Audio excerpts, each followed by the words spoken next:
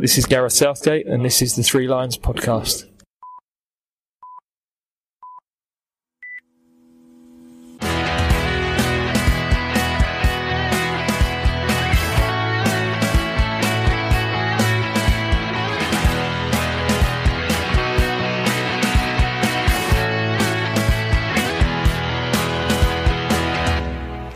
Hello and welcome to the Three Lions podcast. My name is Russell Osborne and this is an independent England football supporters podcast.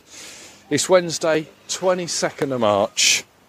England begin their Euro 2024 campaign tomorrow in Naples.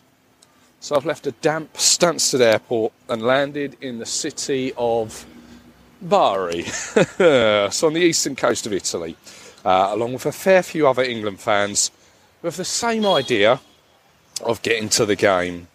So before then, I've got the afternoon to have a mooch about, get some beers, and have something to eat.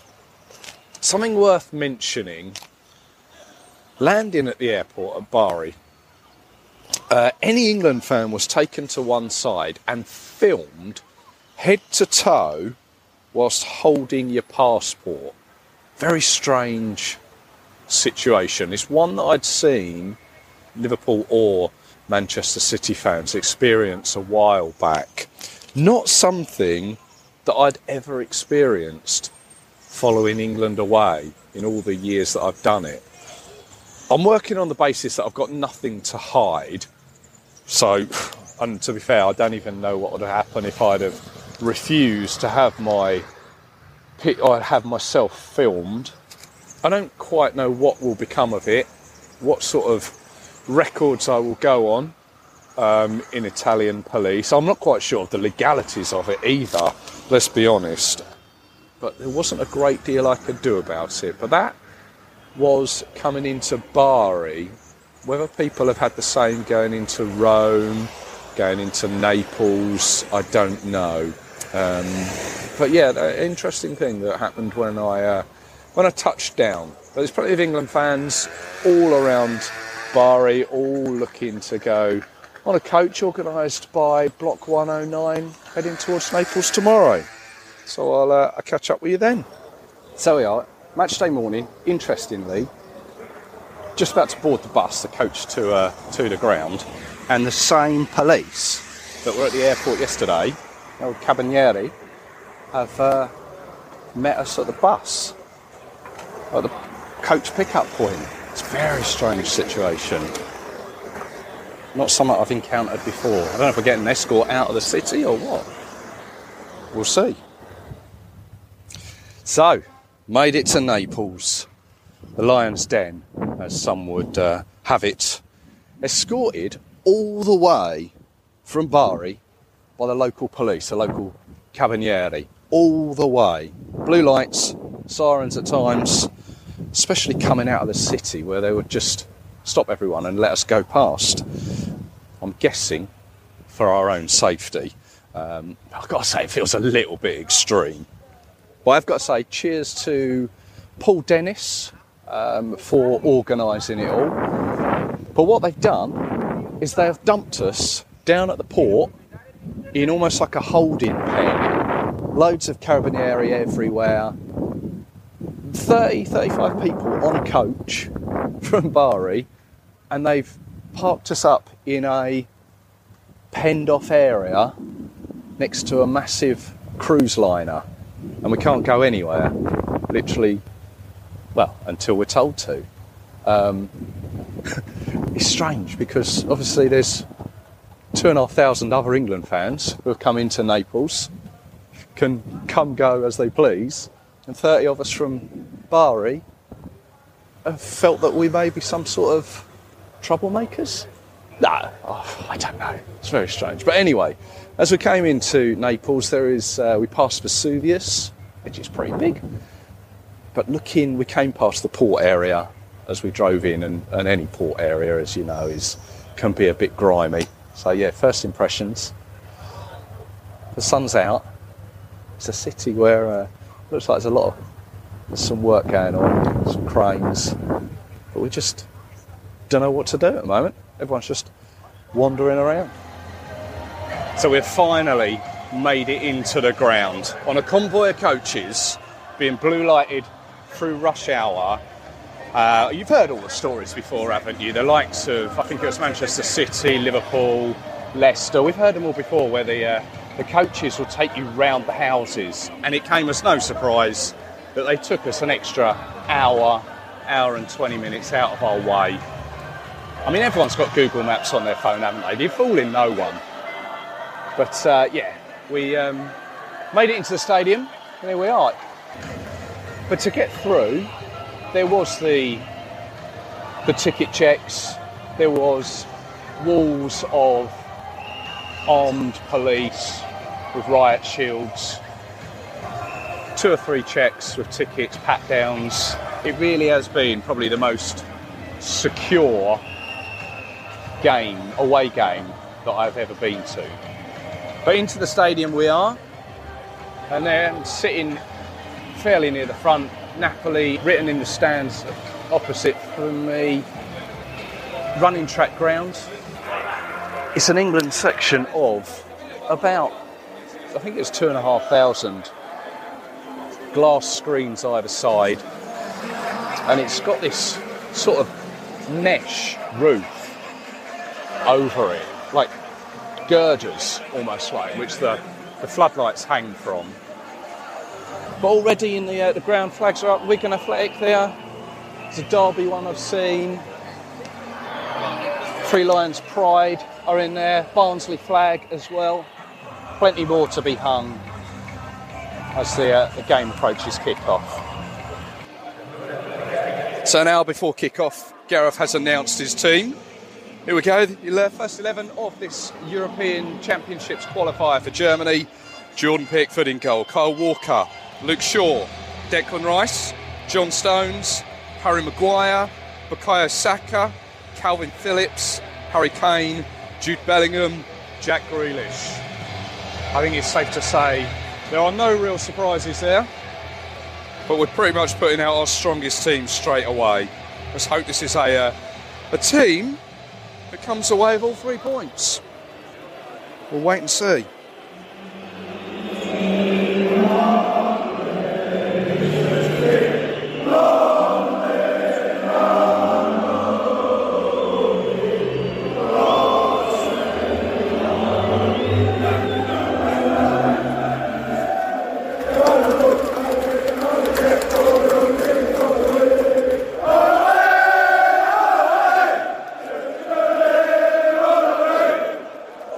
VAR. Referees at the monitor. If this is called, we obviously know the situation, who's going to take it, and what happened last time. Referee turns. Oh, here he goes. Walks across the running track. Square. Points. Penalty. Come on. Penalty handball. Harry Kane to break Wayne Rooney's record. Wayne Rooney broke Bobby Charlton's record at Wembley with a penalty. Harry Kane here to break the record for England, put us 2-0 up. Come on! 2 minutes till half time. On, in we go, in we go.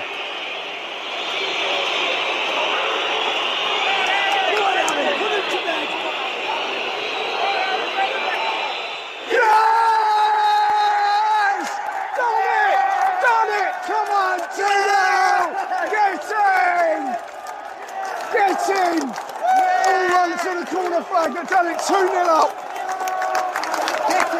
Come on. Absolutely superb. Been one team in it this half. One team by a country mile. Silence this place. Come on.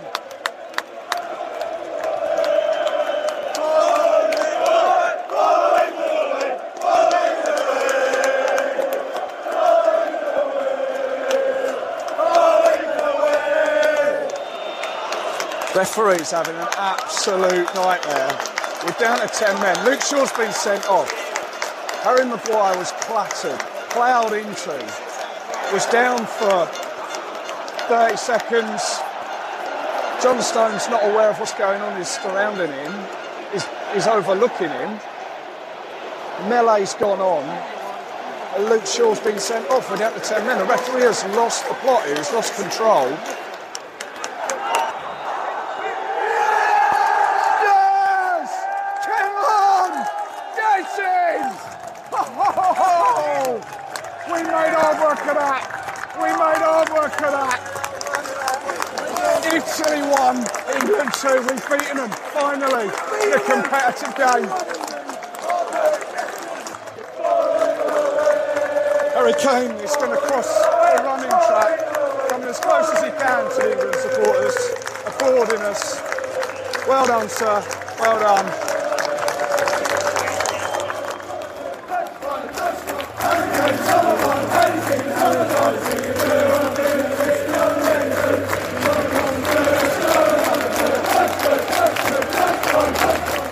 Wow, what a result. 2-1 away victory in Naples. A real game. Real game of two halves. I'll get to that in a minute. But before I do, I just want to mention a couple of things before my voice goes. We were told that the stadium capacity had been reduced to about 48,000. Although it didn't really seem apparent where that reduction was, not that I could see. No real area appeared to be cornered off. What I did notice though was the lower tier appeared to have quite a collection of, I don't know, it might have been school kids or tickets given out to various organisations, possibly like the I don't know, Cubs or Scouts or the equivalent, as they all appeared to be grouped together in like a same sort of uniform. So I'm assuming that they didn't want a stadium with a lot of spare seats, if you get my drift. Now, I'm not one for pre-match light shows, cameras on like a Coldplay gig, but the lights around the running track with the players' names on, that was a clever touch. I don't know how they've done it. I don't even know if it came across on the telly, but just imagine a mass long string of Christmas tree lights, one in each lane of the running track. And these were somehow programmed to light up in a way that showed the Italian players' names and their number. Very clever, beyond all my understanding, to be honest. Also, a nice touch was acknowledging the passing of Gianluca Vialli, who recently died. Was it before Christmas or just after Christmas? There was a moment for him up on the big screen. Both sets of fans applauding, which was good. But back to the game, Italy had pushed and were looking dangerous for the first, 6, 7, 8 minutes until we finally got a foothold, where we won a corner, which Kane had an effort parried by the keeper, and eventually ended up at the feet of Declan Rice, who scored after 12 minutes. And from there, we took the ascendancy, really. Plenty of possession through Grealish and Bellingham. Phillips had an effort just wide. Did Saka have one too, I think, possibly? And then came Harry's moment. Again, another corner, back post, he's gone up, headed it against the defender's arm. They're horrible if they go against you, but in this instance, by the letter of the law, it's handball, isn't it? Penalty. Donnarumma the wrong way, Kane, goal, 54. And you'd imagine this campaign could see him break 60, dare I say it? Who knows? Really could see him getting that. Jack Grealish should have made it 3, put the game right out of sight, shouldn't he? But he put it wide. But basically half-time came at the wrong time, didn't it? Second half, we came out a shadow of the side from the first. Italy gained more possession and eventually scored. The stadium made some noise, in truth, from their end. And then as the half went on, the referee was beginning to make some strange, irrational decisions. In truth, the first half, he wasn't that clever too. But the second half, it's almost like he found a deck of cards to give out. I missed it at the time, but Luke Shaw was apparently booked for not having a ball to throw in. And then 2 minutes later, he was sent off. So we're down to 10 men with 10 or so minutes to go. But we held on, dug deep, came away with a famous victory. We haven't had something like that for a little while. Nothing like a good Italian job, is there? And as fans, top job all round. Whilst we got in early, it would appear that there was a quantity of England fans who were given some rough treatment by a large contingent of riot police. I don't know the full story, only from what I've seen on sort of footage. It's just unnecessary, heavy-handed overseas policing on England fans that you'd hope that questions will be asked of the police there. I doubt it. But that's my view of the game. Here are what some other fans thought of it. Ben Clark from Needham Market in Suffolk. Thought it would be a dominant first half. Took a little while to get going, but once we got going, I thought we were in control, to be honest, for large parts of the first half. Going 2 goals up in their backyard, obviously, something very impressive and kickstarts our qualifying campaign. Thought Grealish had it, obviously everyone thought it as well, but had a very good chance to make it 3-0 just before half time. But you know, it goes to 2-1 in the second half, and they're knocking on the door, and you think, are we going to live to regret that? But thankfully we've not, and made a few changes and no injuries going into Sunday. So fingers crossed it'll be another win then and a good start. Gary here from Channel England Football. What a result! First victory in 60 years in Italy. Absolutely buzzing. Atmosphere were amazing. England fans were cracking. Made Naples look quiet. Brilliant result after a 7-hour bus journey. Bring on Ukraine on Sunday. Yeah, Matt Johnson, Old Sage of Cheshire. Yeah, it's fantastic win. Obviously, 60 odd years since we last won in Italy. First half was one of the best performances I can remember seeing England, especially away from home at another top nation. Controlled the game and really took it to Italy. Should have got the third goal just before half time with a Grealish chance, but didn't take it. And then obviously the second half was more disappointing. We dug in after 2-1. The red card as well. We dug in, got the job done. England fans were class. Good day out of the office. 3 points on the board, and off we go.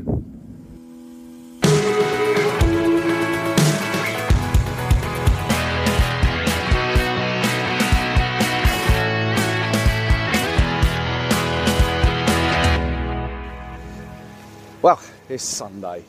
It's damp. Back in England. But I'm on my way to Wembley. It's England against Ukraine. And do you know what? I've had some thoughts about Ukraine.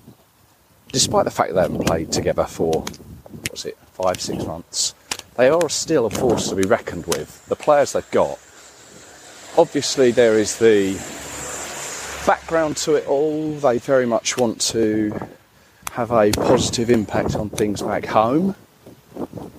So I don't think this is going to be as straightforward as we may anticipate it to be, or some people may anticipate it to be. So, and we all know how good Ukraine have been previously. They've got some quality players. So I think we're going to be in for an entertaining game. Obviously, I hope that we come out on top and we can go through this period with 6 points. But we shall. It remains to be seen. I'm looking forward to it. So, a couple of beers in central London. We find ourselves making our way to Wembley.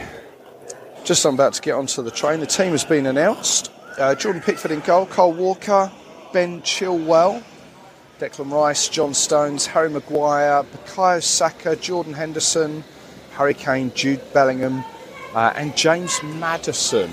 So a few changes from the team that played in Naples the other night. But there was also talk, I've just seen, that Phil Foden has gone home, or has gone into hospital with, gone to have his appendix taken out, which is a little procedure. It's all fine these days now. But after just having a short period in Naples where he got subbed on and then subbed off, he's gone to have his appendix out. So, all the best to him. But, just looking at the team, Ben Chilwell is a change, Jordan Henderson is a change, and James Maddison is a change. So I think that's 3 changes from the other night as we make our way towards Wembley. Code 4.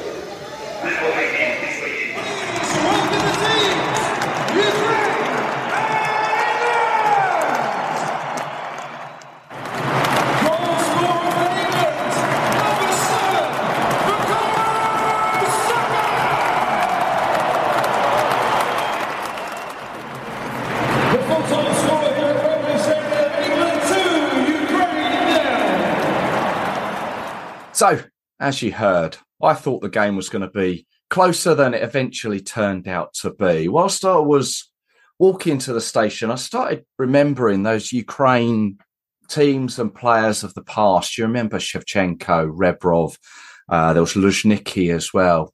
Luzhniki, that was the stadium, wasn't it? Luzhny, he played for Arsenal. And as the current players, they've now got Zinchenko, Mudryk as well. They've been to a World Cup. They've been to numerous European championships. But on this occasion, I think those thoughts got the better of me. Anyway, it's my pleasure to welcome back to the podcast Manchester City and England fan Matt Asprey to go back over it and the international window in general. Matt, hello, mate. Hi, Russell. How are you, mate? Yeah, all good, thank you. Voice is just about holding out. Yeah, don't be after yesterday, a bit of singing and that, you know. You do have to day recovering. Well, yeah, I mean, to be honest, I tried to do a bit of singing yesterday and sort of not many people were that interested, really. But we'll maybe come on to the Wembley atmosphere, as it were, in a bit. Yeah, Ukraine at home got the job done, or the international window as well. 6 points out of possible 6. Job done, basically, isn't it? Yeah, I mean, you couldn't ask for a better start. I think after the World Cup, there was a bit of nervousness. Would England carry on that momentum from the France game? Because we walked away, well, I certainly walked away with like a lot of positives despite losing. And it seems like the positive vibe around that England camp and Gareth Southgate has just gone up a level. I mean, in the build-up to both games, all the players on media duty were just saying how great it was that he extended his deal. And yeah, it just seems like, you know, this camp will have been more or less together now for 2 tournaments. They're preparing for a third one. Fingers crossed they qualify. I mean, they put themselves in a great position. And after those 2 performances, I know it's early to say in this whole cycle, but I'm getting excited for next summer already. You're not on the verge of booking tickets, are you, to Germany? No, but I mean, I was thinking quite a bit about going to Berlin, but but I think 2 wins from 2, and then, you know, the next one's Malta, North Macedonia. North Macedonia, no mugs, but we've got them at home, so that should be a routine. But it also depends on what condition the players will be in going into that next break, because they're not doing the end of what has been a congested calendar with the World Cup and everything. But yeah, you can't beat 2 wins from 2 and 2 great performances to back it up. Yeah, no, too right. I mean, with those 2 games coming up, Malta and North Macedonia, you would think that it's an opportunity to maybe just blood a few fresher faces, newer faces to come in. And it could be argued that the game against Ukraine, we done that with James Maddison finally getting I see someone earlier called it a second debut. He's finally got his second cap. I think he could be one for the future. He's certainly done himself no harm in that game, did he?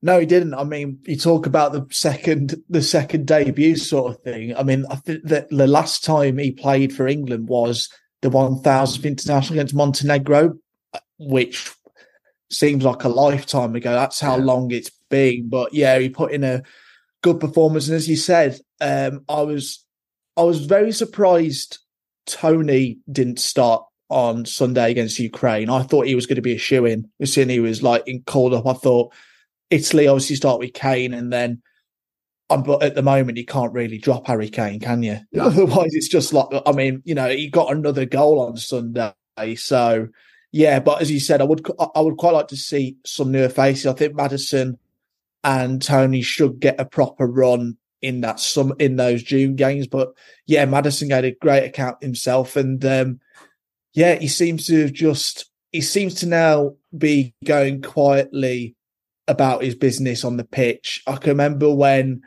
we played Czech Republic and Bulgaria back-to-back away games, and I'm pretty sure he was called up to that squad. Okay. But then he pulled out through injury, and then there was all the stuff of him being spotted in a casino and that back in England while England were playing. So it seems to me that he's matured a lot.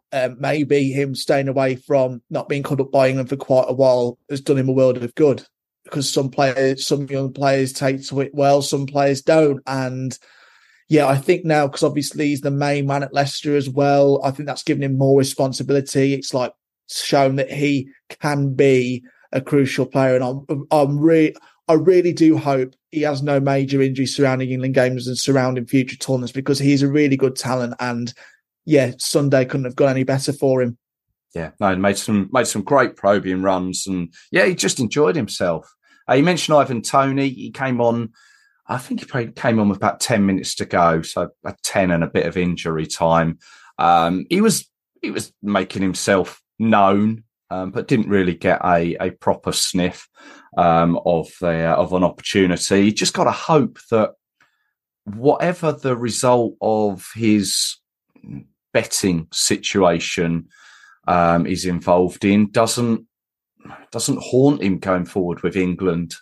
Yeah, but already it doesn't seem to be, especially when he's been playing for Brentford. I mean, as you said, he came on for 10 or so minutes and was putting himself about, but I can't really recall him touching the ball. I don't seem to remember him getting the ball at all. But as you said, yeah, the better thing is the dark cloud that hangs over him, but it doesn't seem to be affecting him. I mean, he's still scoring freely for Brentford, and I think as long as he just sticks to his job on the pitch, it shouldn't be a problem. But I would like to see Toney play a lot more, but it's just how you factor him into a team, because I presume he would want to be that focal point in the centre, but that's occupied by Kane. So Southgate's got to try and find a way to factor that in.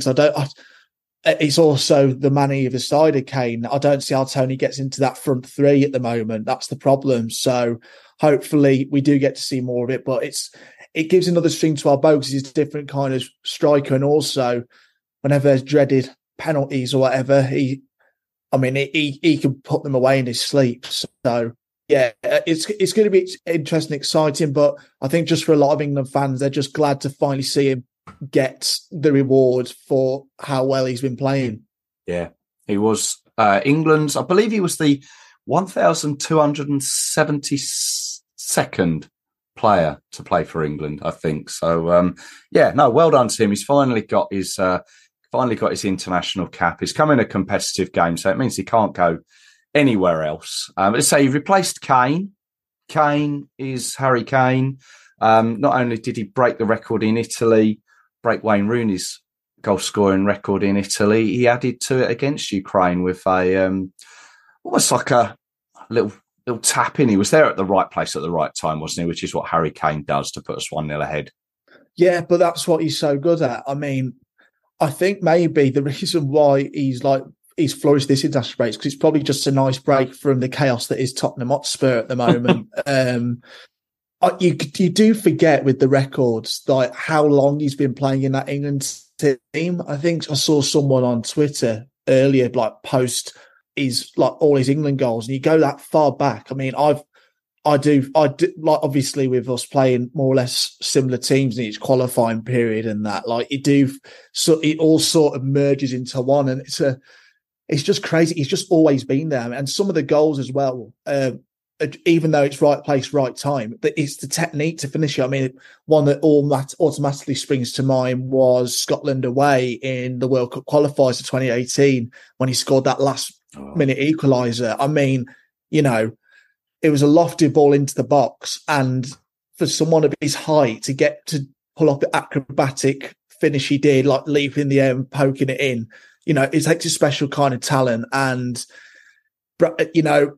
he's just recorded tumbling, and it's so funny he's come a long way since 2016 when he was taking corners. That's the thing. I can remember every time watching that tournament when England were playing, he was taking corners, and everyone was just going, "What's he doing? He's a striker. He should be taking the corners." So, yeah, I think he has become the face of this England team now, and to see him break the records and just see how much it meant to him as well was great to see. I mean, during the presentation, he had all his family come on to go with him with the boot. I mean, I think his two daughters came out as his mascots for the Ukraine game, and they had Daddy on the back of their shirts. And yeah, it's just great. He is our talisman, and it comes up with his club form as well. But it will be a real shame if he doesn't get at least one winner's medal. And I think the whole squad will want him to as well. After the Italy game when he broke the record, there was all the photos of him with the frame, celebrating his record, and all the squad were delighted and proud of him. So that, I think that will have worked in our favour and brought them even more together, going, look, Kane is delivering. Let's all pull together and let's go and get a trophy and get something that he deserves, really.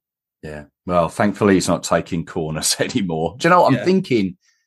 I want to say 2015, Lithuania at home. Did he come on as a sub and scored within a few minutes? I might be wrong. Someone will pick me up on that one, but I'm pretty sure that might have been his first one. But someone else who's scoring for fun, who scored 3 minutes later, Bukayo Saka.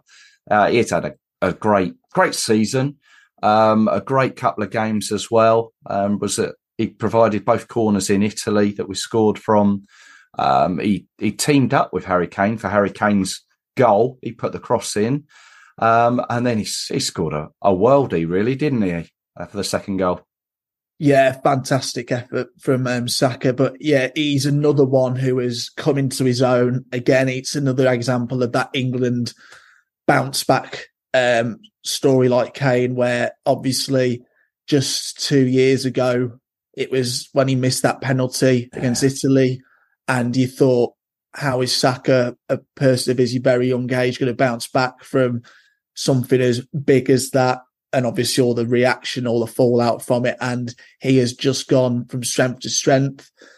For Arsenal, his club, he's been immense. And then now for England, I think most England fans now would say, when you're making that team sheet, your first two names on there are Kane and Saka. And as we were talking about the Tony thing earlier, I don't know how anyone takes him out of that team unless Saka is being rested or is injured. I don't know, but he has gone on to another level, and that goal yesterday against Ukraine just summed it all up. It was just, he is really flourished. It seems like Southgate has now found the formula at that in terms of England's attacking options of getting the most out of Saka. And also, when I was reading back on the games and that, and also looking at his position and that, one thing he does do is that he's always so high down the flanks. Therefore, the opposition fullbacks will struggle, and also he's good with his feet as well. So he's got everything to make a perfect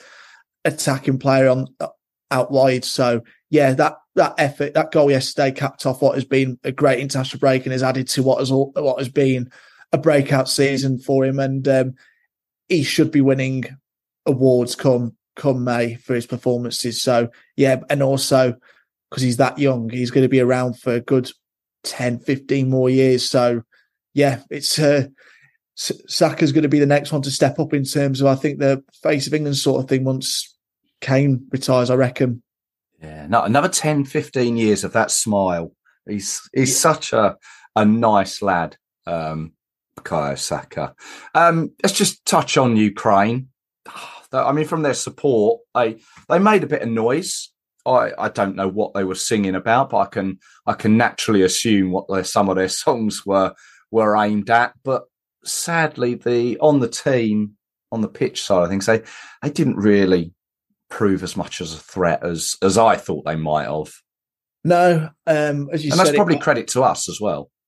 Yeah, before the game and that, when we were walking to the ground, it was just great to see so many Ukraine fans enjoying themselves and things like that. When I was walking down, there's a whole group of them having a bit of a sing-song on the walk to the stadium. We all gave them high fives and everything. So yeah, it was it was just lovely to see. And also, I've been saying to people after the game, I just felt bad beating them so convincingly like that. It's just it's just a bit harsh. But yeah, I think it's a combination of factors. As you discussed on your preview podcast, the management team isn't fully settled. The manager is managing about 10,001 jobs. So how can you be fully focused on international football if you've got club teams and that to sort out? And also, just all their disruptions have just been the whole preparation's been disrupted. I mean, a few of the players who have come from Ukraine itself will have had a long journey just over to England with there being no direct flight. So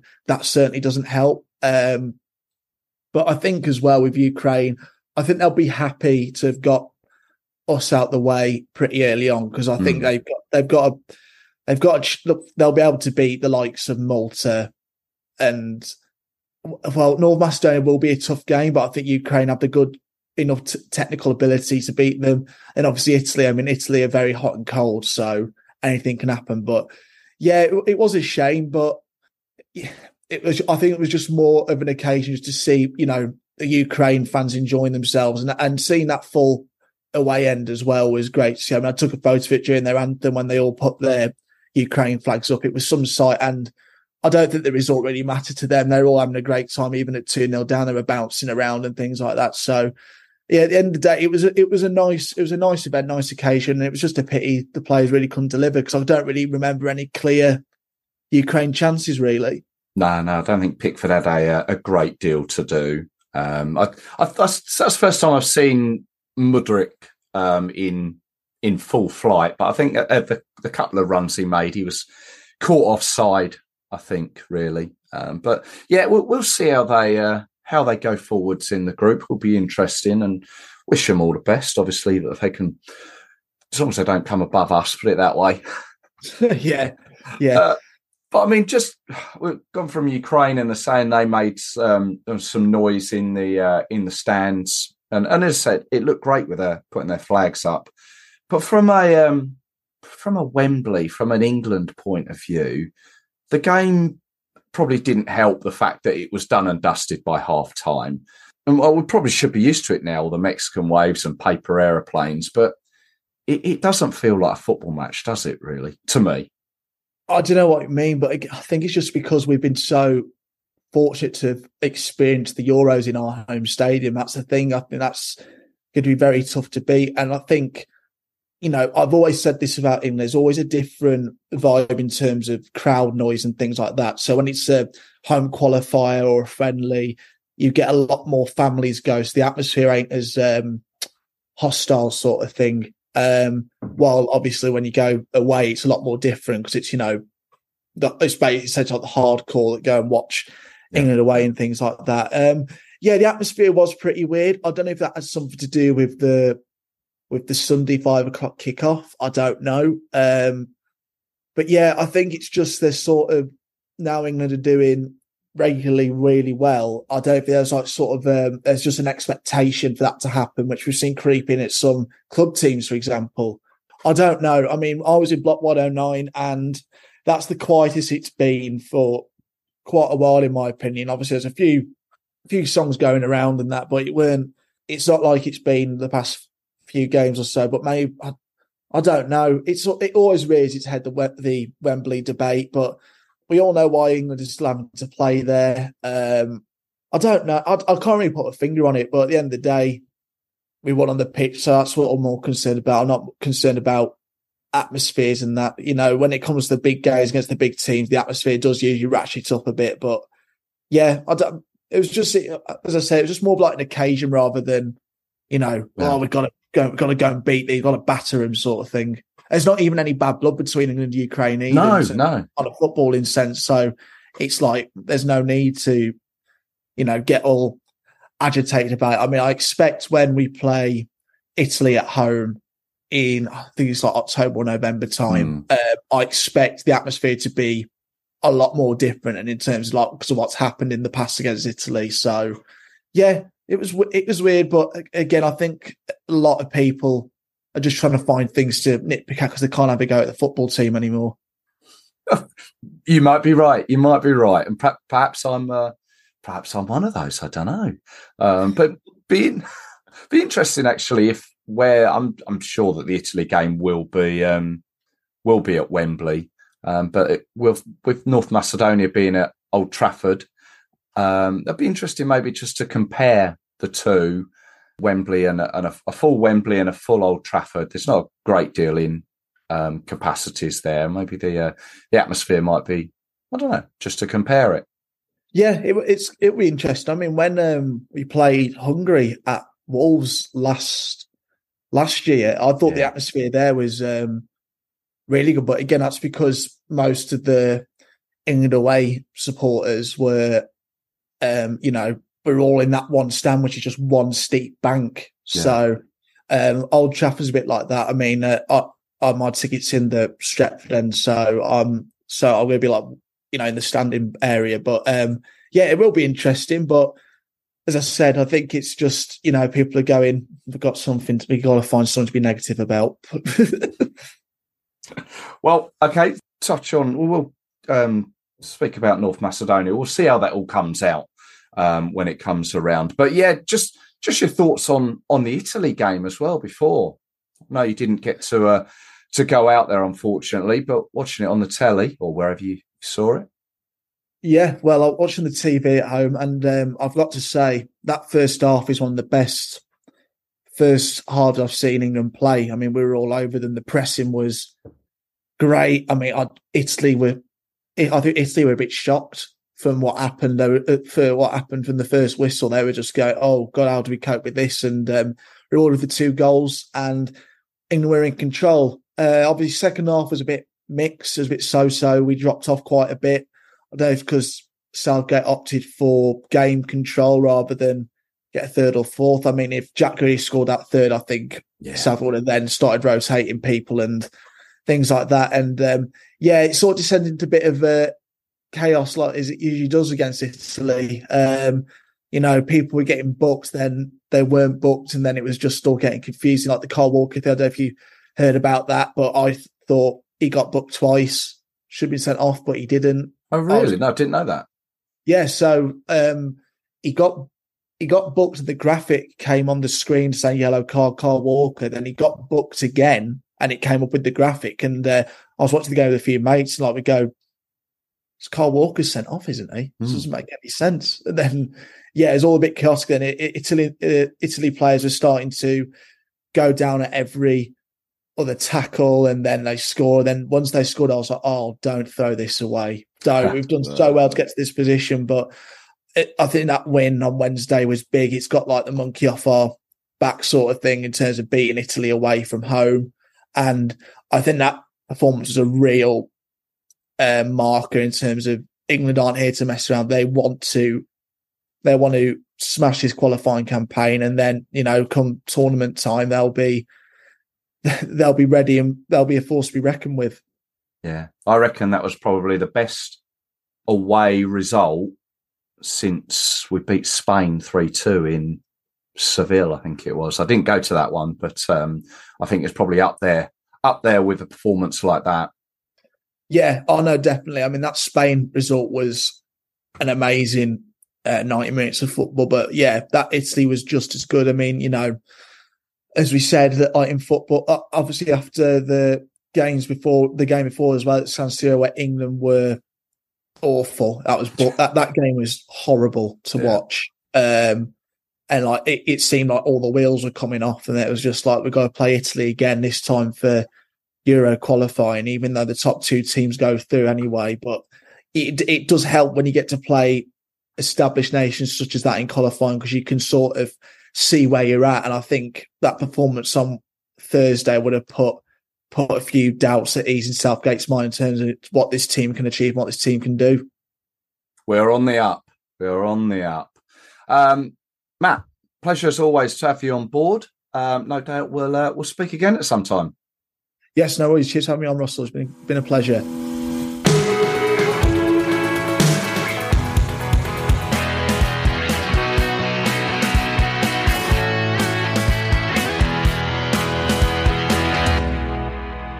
Hi, Russell. Gary here from Channel England Football. 2 wins from 2. What can we say? Exactly what we needed.